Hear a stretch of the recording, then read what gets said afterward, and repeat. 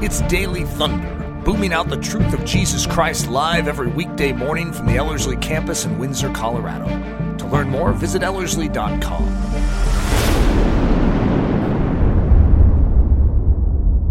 So Eric, we're back in the studio and we're going through our greatest biographies, or at least we're counting down what we have said is some of our greatest biographies.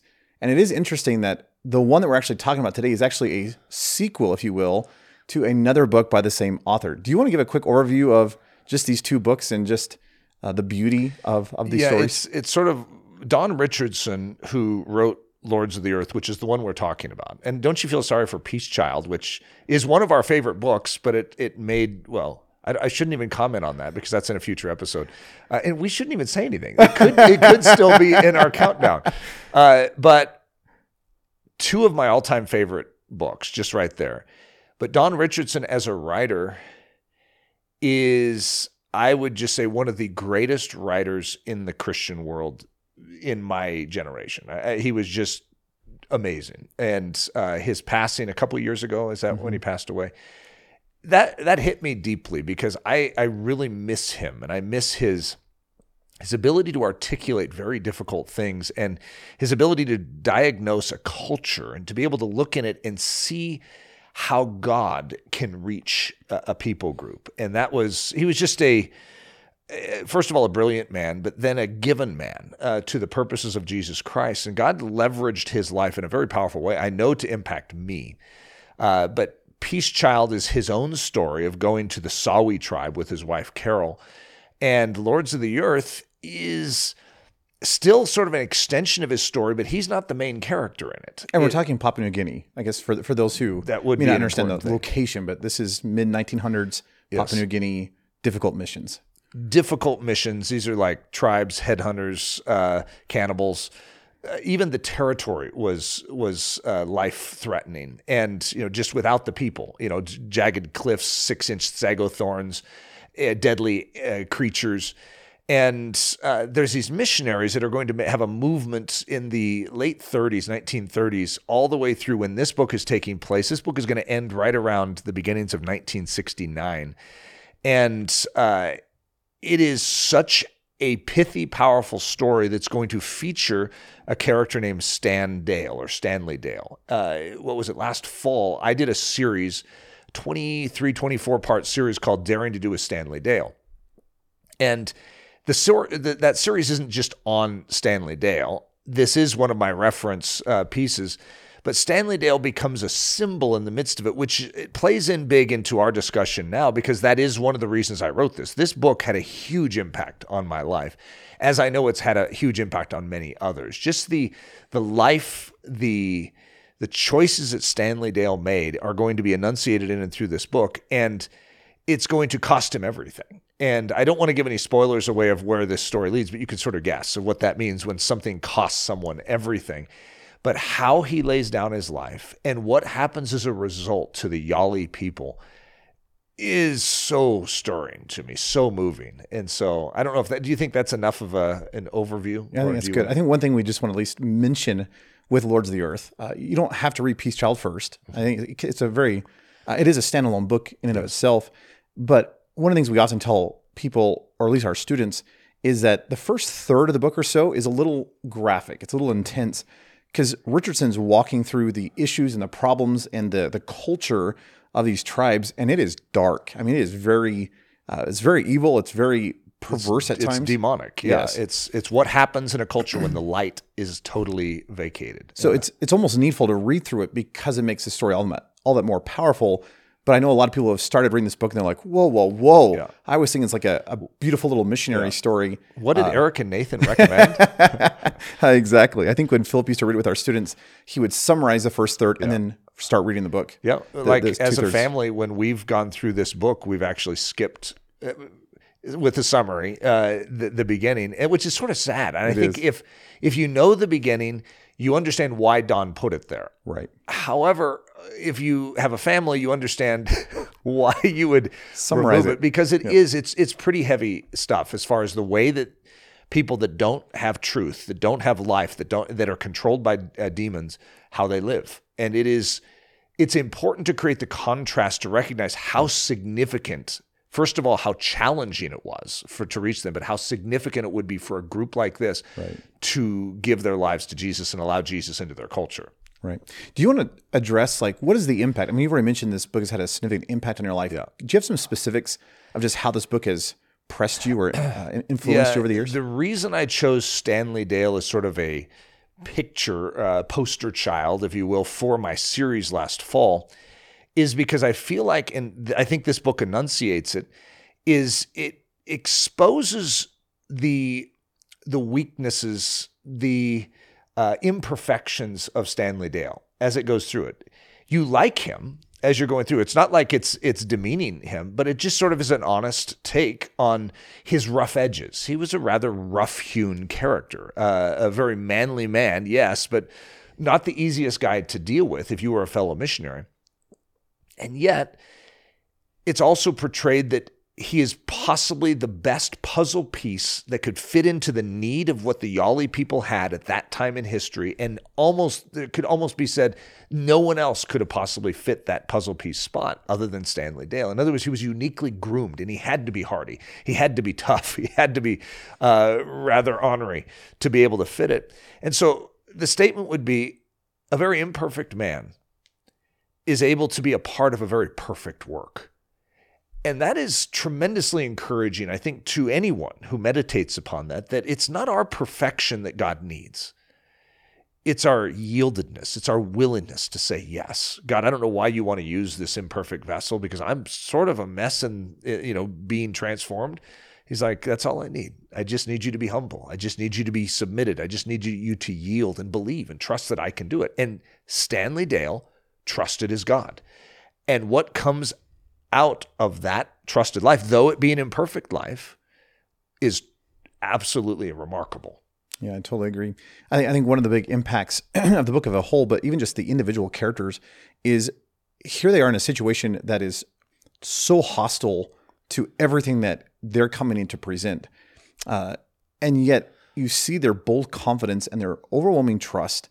And you begin to have this idea, and I guess one of the characteristics I just have really loved throughout this book is just that idea that there is no people or place so severe or so secluded or so difficult that it is not worth everything for the sake of Christ. Or maybe if I can say it in a different way, there are no people or place that the gospel cannot transform. It's almost like the Jim Elliot story in a lot of ways, where it seems like an impossible situation. How on earth are you going to bring a gospel to these kind of people? Yeah. And yet it's through the giving up of life that you see this God flip everything, and you see the impossible suddenly become possible. Yeah. And you're just like, the power of the gospel is so efficacious. It's so it is so powerful in working and changing a life. And I really love and I think because of the first part of the story, the darkness and the difficulty, it just shines forth that reality that if God can reach those people, there is no person in my life that God can't reach. I mean, there's no place that I should be unwilling to go for the sake of the gospel. Yeah. I think maybe in our culture today, it'd be more like probably the Middle East is probably the closest that I would at least associate with this kind of a culture. Not culture, but just the difficulty of going somewhere. And it's like, okay, am I willing to go to like an Iraq or an Afghanistan or Iran for the sake of the gospel? And it's like, wow, that would be hard. And we have friends who are there, and it's just like, and they're like, yes, it's hard. And yet you see the beauty of the gospel and the worthiness of Christ through these kind of stories that you see throughout this book. Amen. Let's talk about traits, because that's what we're trying to do in each of these books, is sort of bring out maybe key impact points for us, but also traits of maybe one of the key characters, the focal character. And this one, I'd say Stan Dale is the chief focal character. We have some other characters. Costas Makris I think had a huge impact on anyone who reads this book. Is like, I like that guy a lot. Phil Masters, who also expends his life and is part of the key crux, pinnacle point of this storyline. Again, another tremendous character. But Don Richardson sort of zooms in and focuses on the life of Stanley Dale specifically. And so my takeaway would be a Stanley Dale trait in this, which, since I named that series last fall, Daring to Do a Stanley Dale, daring is a trait. He is possibly the most daring man, if you could use that as a normal phrase, that I've ever witnessed, ever read about, ever known anything about. It was just fearless. And some of the situations they make you laugh out loud as you're going through the book, because you're like, he didn't do that, did he? He did that. And he's facing situations that would cause the rest of us to just crumple into a fearful heap. He arrives in this valley and he's not welcomed. They don't want him here. And there's this whole band of warriors in their war paint with their bows standing on the other side of a river. And so he sees the challenge at the very beginning. They're trying to intimidate him, but he serves the living God. One man. He walks straight towards them, crosses the river, staring up at them, sort of like with a smile. And it so unnerves this entire warrior troop, this troop of soldiers, warriors, that they literally start running off. And that's how he starts this whole thing. And it makes you laugh out loud to say, I want to live that way for Jesus, recognizing, like Elisha did, that greater are those that are with us than those that are with them. The Syrian army is nothing compared to the mountains full of horses and chariots of fire all around. And Stanley Dale lived with that reality. He might be all by his lonesome in the middle of nowhere in Papua New Guinea, but he knows greater are those that are with him than those that are standing against him. And he proved it in his life in such a beautiful way. So that audacity meets daring, meets boldness, meets courage, all packaged into this character that you just have to smirk and smile at, known as Stanley Dale. You just go, I like that guy. Lord Jesus, stick what that guy had inside of me. I need an upgrade with some of that. It's really amazing. I think it's also a good reminder too that some of the great stories from the Old Testament, the New Testament, they were like, wow, wouldn't it have been amazing to see that. You're actually seeing modern day pictures of that in these kind of stories that I think is a rich boon for the soul. I think one of my characteristics that I really love, and it's actually a lot of the sub characters, is their willingness not only to come, but even just to serve Stanley Dale in what he was called to. In other words, you don't get a lot of fanfare in that role number 2 kind of a position, and yet you see several of these guys who are just washing the feet or setting the stage so that God can do and leverage the life of a Stanley Dale. And I think it was just very impactful that, sometimes I think, especially in our culture, we want to be the face of a ministry, or we want to be the face of missions, or the face of whatever it is. And a lot of times we forget the fact that it's those second, third, fourth, it's the people, cleaning the bathrooms, and it's the people who are serving the ministries that actually undergird and help the ministry to even function. And I just think it's there's just some neat pictures of that throughout this whole story, of just these people who are willing to give up everything to wash the feet of those who are laboring on behalf of Jesus Christ. I agree. At the very end of this, there's this plane crash, and this family is going to, how many was it? 5? It was 6 people in the plane. 5 die. 1 9-year-old boy survives. And it's a critical, pivotal point, not just in this storyline, so I don't want to give much away with it, but also throughout Christian history. I mean, it is a monumental, providential moment where you see a turn, a flip of a storyline, sort of like Haman suddenly being exposed by Esther. It's one of those types of moments where you see God in control at a whole nother level, where a little boy survives, but he's in the middle of the tribe, like right down the hill from where Stan and Phil are killed just a couple months earlier. And it's a cannibal tribe at the top that hates Christians, white people. I mean, it's like the worst possible situation any mom would ever run into for her child to be in. And that little boy, his name was Paul, reached out to us as a ministry because he was doing research on Stanley Dale, because he survived. And now, all these years later, this is about 55 years later, he's putting together a book on Stanley Dale. So he's doing research, and he saw that I did a whole series. Like, this guy has to know something. So he's come by our campus twice. And I know some of you have asked how that went, because I did a sermon that sort of prepped for that. And it was really fun. I think it was special for us to just sort of meet Paul. Yeah, he is such a neat, humble man. Yeah. And I don't think he values what he went through like we would value. Yeah. And even just hearing some of that backstory of just the supernatural providence of God leading that airplane to just happen to crash at that moment in that place. It is a horrible tragedy. And yet, as you were saying, you see the beauty of God and his storyline being woven through the whole thing. Oh, it is. It's a remarkable story. So, but for those of you that have been interested, because I think I gave a sermon called Out of Ash that sort of prepped for that.